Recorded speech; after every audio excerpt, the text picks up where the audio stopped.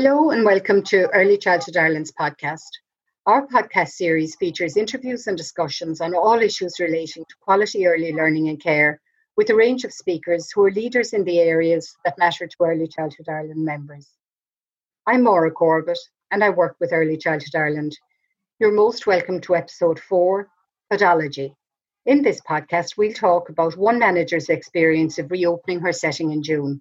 And I'm delighted to be joined by Valerie Gaynor, Manager and Inclusion Coordinator at Creative Kids & Co in Dublin.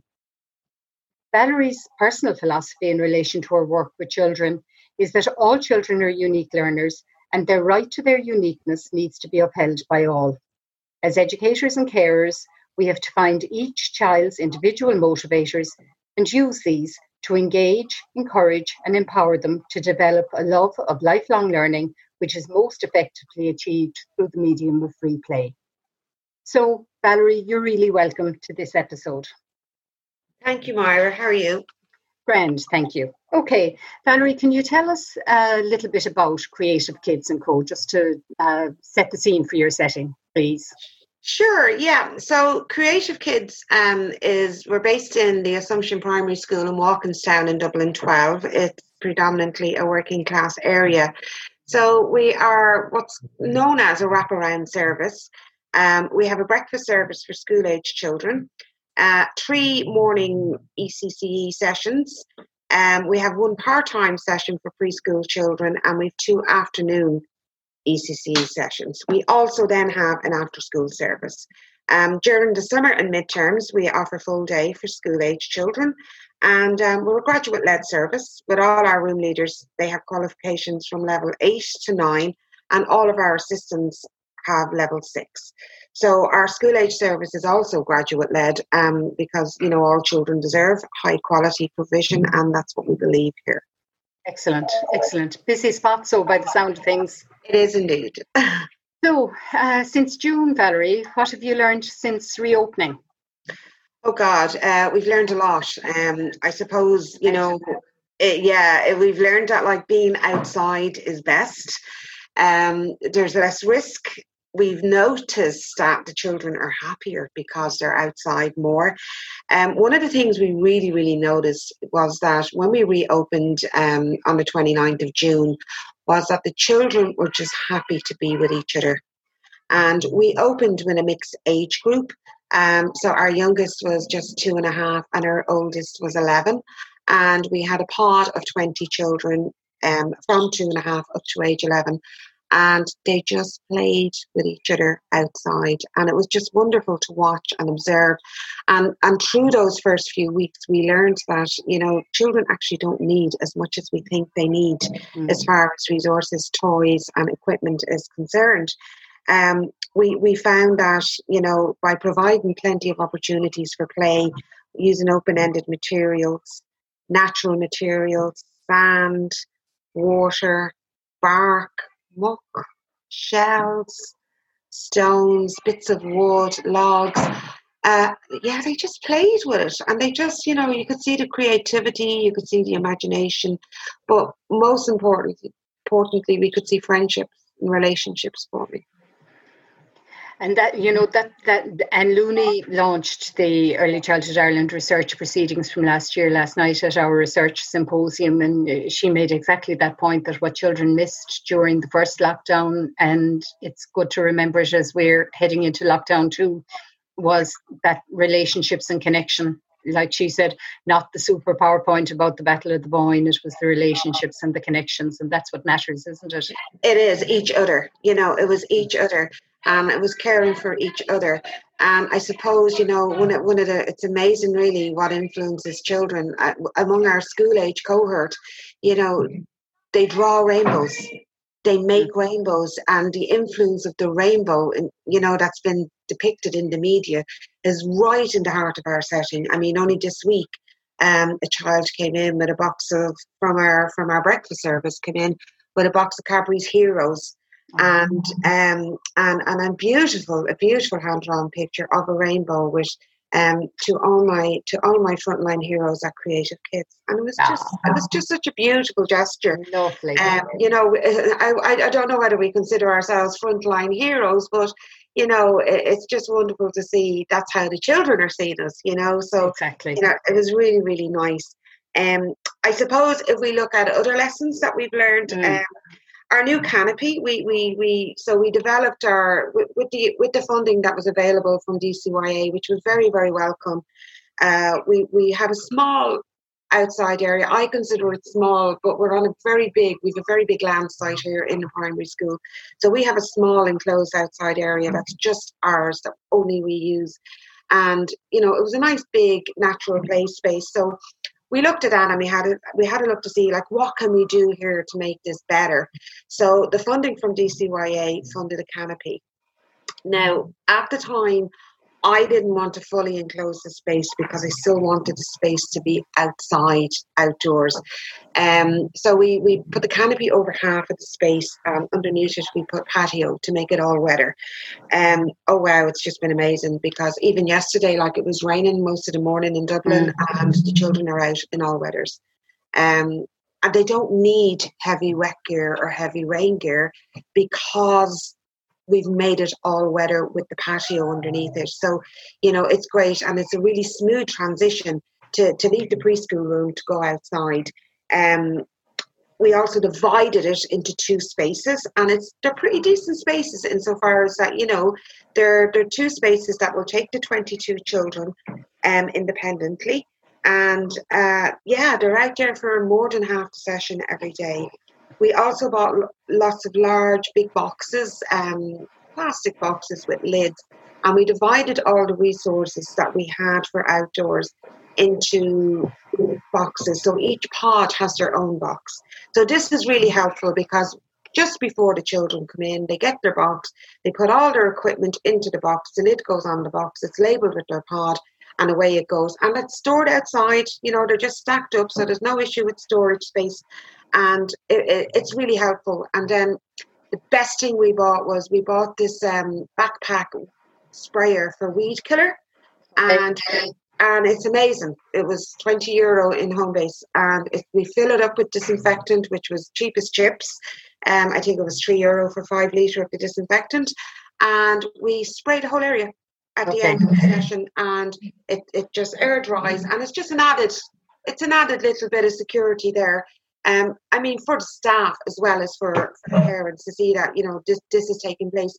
So and it hasn't been as difficult, maintaining the cleanliness of the outside. Yes, there's lots of extra cleaning taking place inside, but outside is quite easy to manage now. So, the more time you spend out there, the better. Excellent. And arrival and departure times, Valerie, how do you manage those? And still having partnership with parents while maintaining a degree of distance? We had to do a lot of thinking about it, because we have a large attendance. So we have 64 children attending in the mornings, and then we have a changeover, and we have 44 children attending in the afternoon sessions. So we had to really, really think about how we could manage it. So what we did was we were lucky in that we're in a primary school building. So we actually have 3 entrances that we could use. So we divided the 3 classrooms among the 3 entrances, and we also staggered the times. So we have one session starts at 10 to 9. We have the second session start at 5 to 9, and we have the third session start at 9 o'clock. And it's worked out really well. So what we do is we to go back a little bit, we have a fully open door policy. So every September, we've always had all of the parents in with the children, and they were always welcome to stay as long as they wanted to. So, I know last year we had a parent still with us in December, because that's what that child needed, and we've never had an issue with it. So it was a big change for us not to have parents coming in with the children. So we had to think about how we were going to manage it. So in August, over a 2-week period, I held open days, and I invited the parents with their children up in groups of 5. And we had the open days outdoors. We have access to a playground in the school, which is separate to our own outdoor space. So we did the open days in the playground so that the children could play.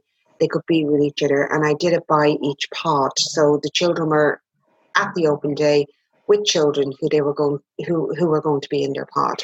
And also then the parents were with parents of the children who were going to be in the pod. So the staff were available and I was available, and we were able to answer questions that the parents had we allocated an hour to each session.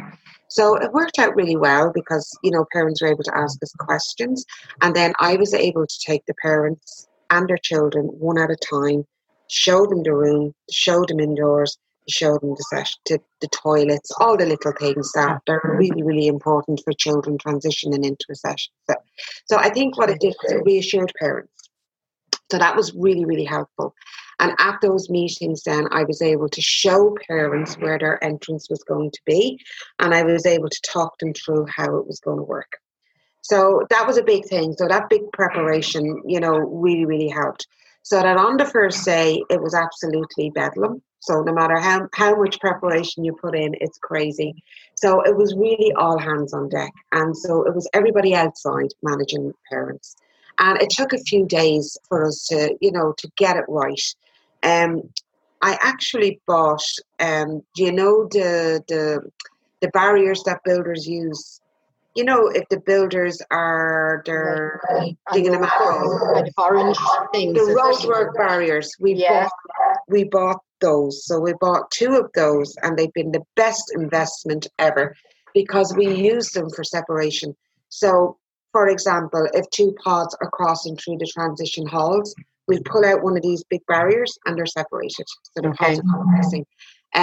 But we use them for parents. We use them to help to basically herd parents into their line and where they should be. And they work really, really well because when parents see the barrier, they will stay behind it. When children see the barrier, they will stay behind it. So they work really well. It's a visual reminder, I suppose, of distancing. It really because is. We all kind of forget from time to time. Absolutely. And, we've noticed that the children love the rules of queuing. And they're like, Mommy, we need to stay behind this barrier. So it works really well because what happens is we always have the parents who are early. So when our red room goes home at 10 to 12, their second session starts at 12 o'clock. Okay. So our parents for that second session are already here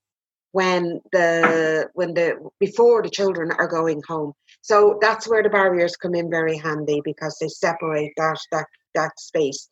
So what we do is our children always go home from the garden. Okay. Which is a separate entrance to the front doors. So again, we're keeping the pods separate, and I suppose it's very difficult to visualize it because we are in a large space and we do have the different entrances.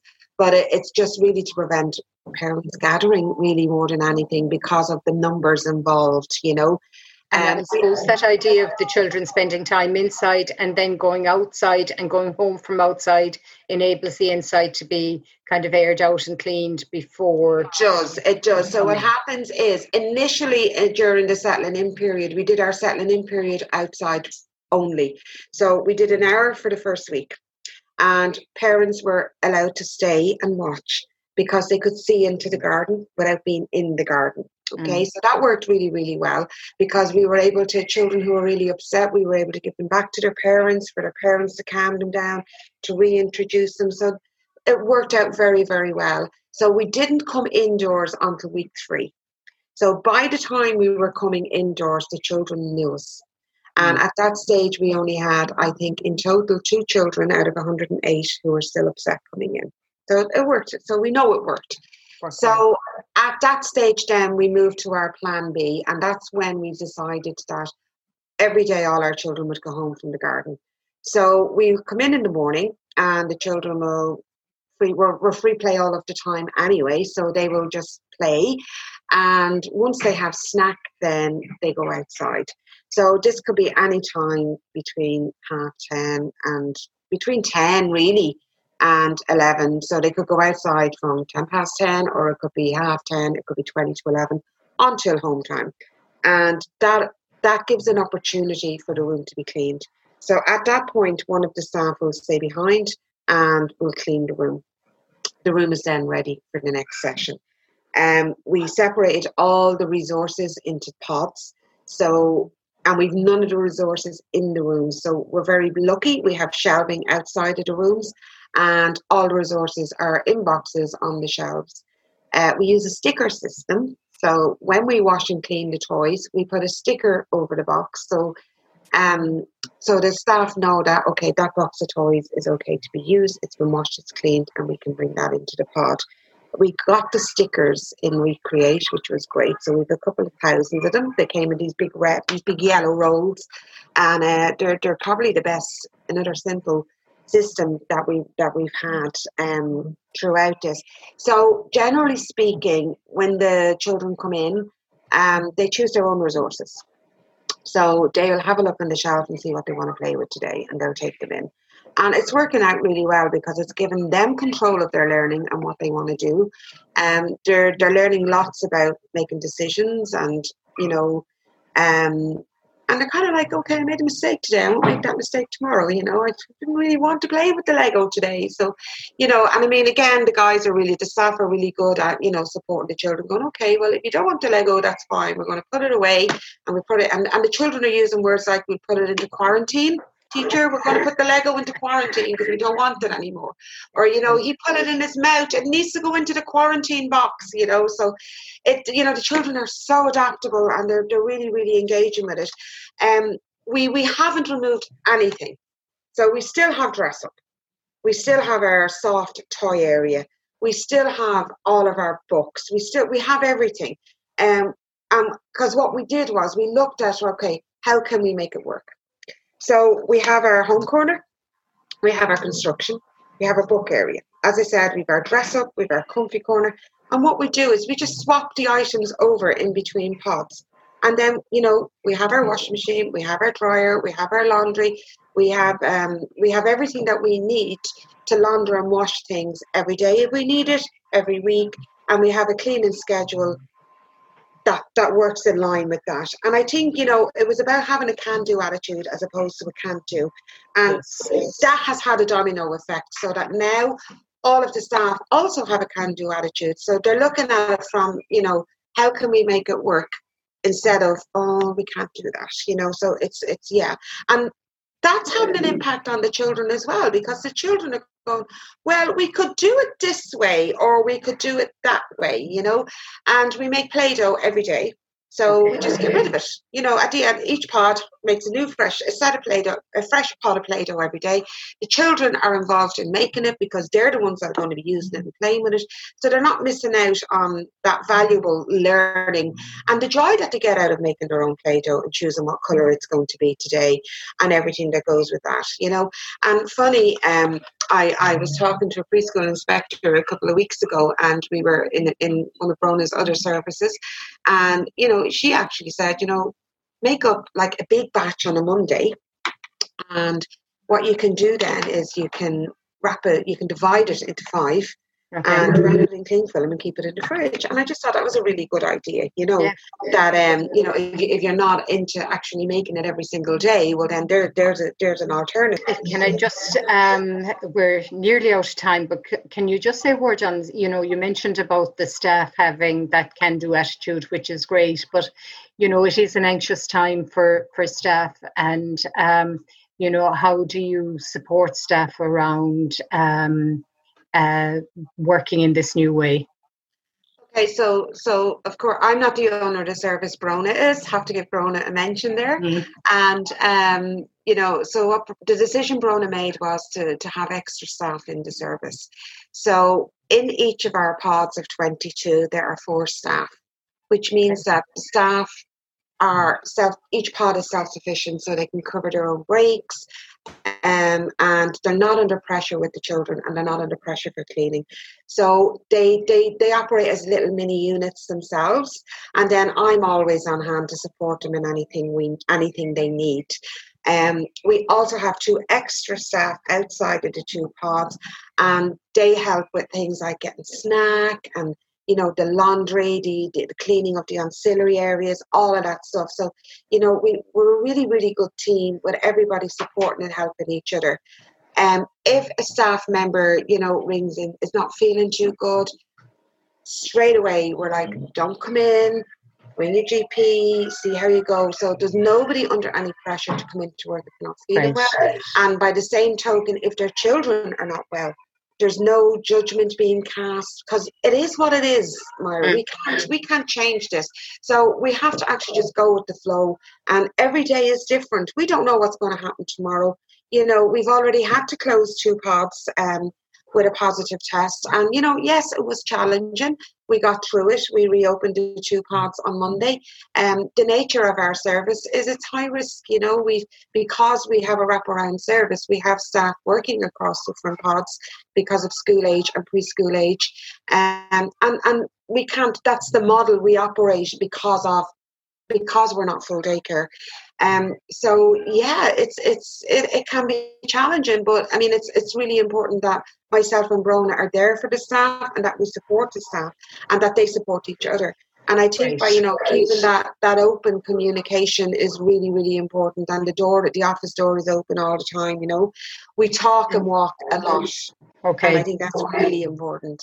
And that's a great note to end on, that talking and walking and being there to provide support for everybody. Valerie, thank you so much for your time today.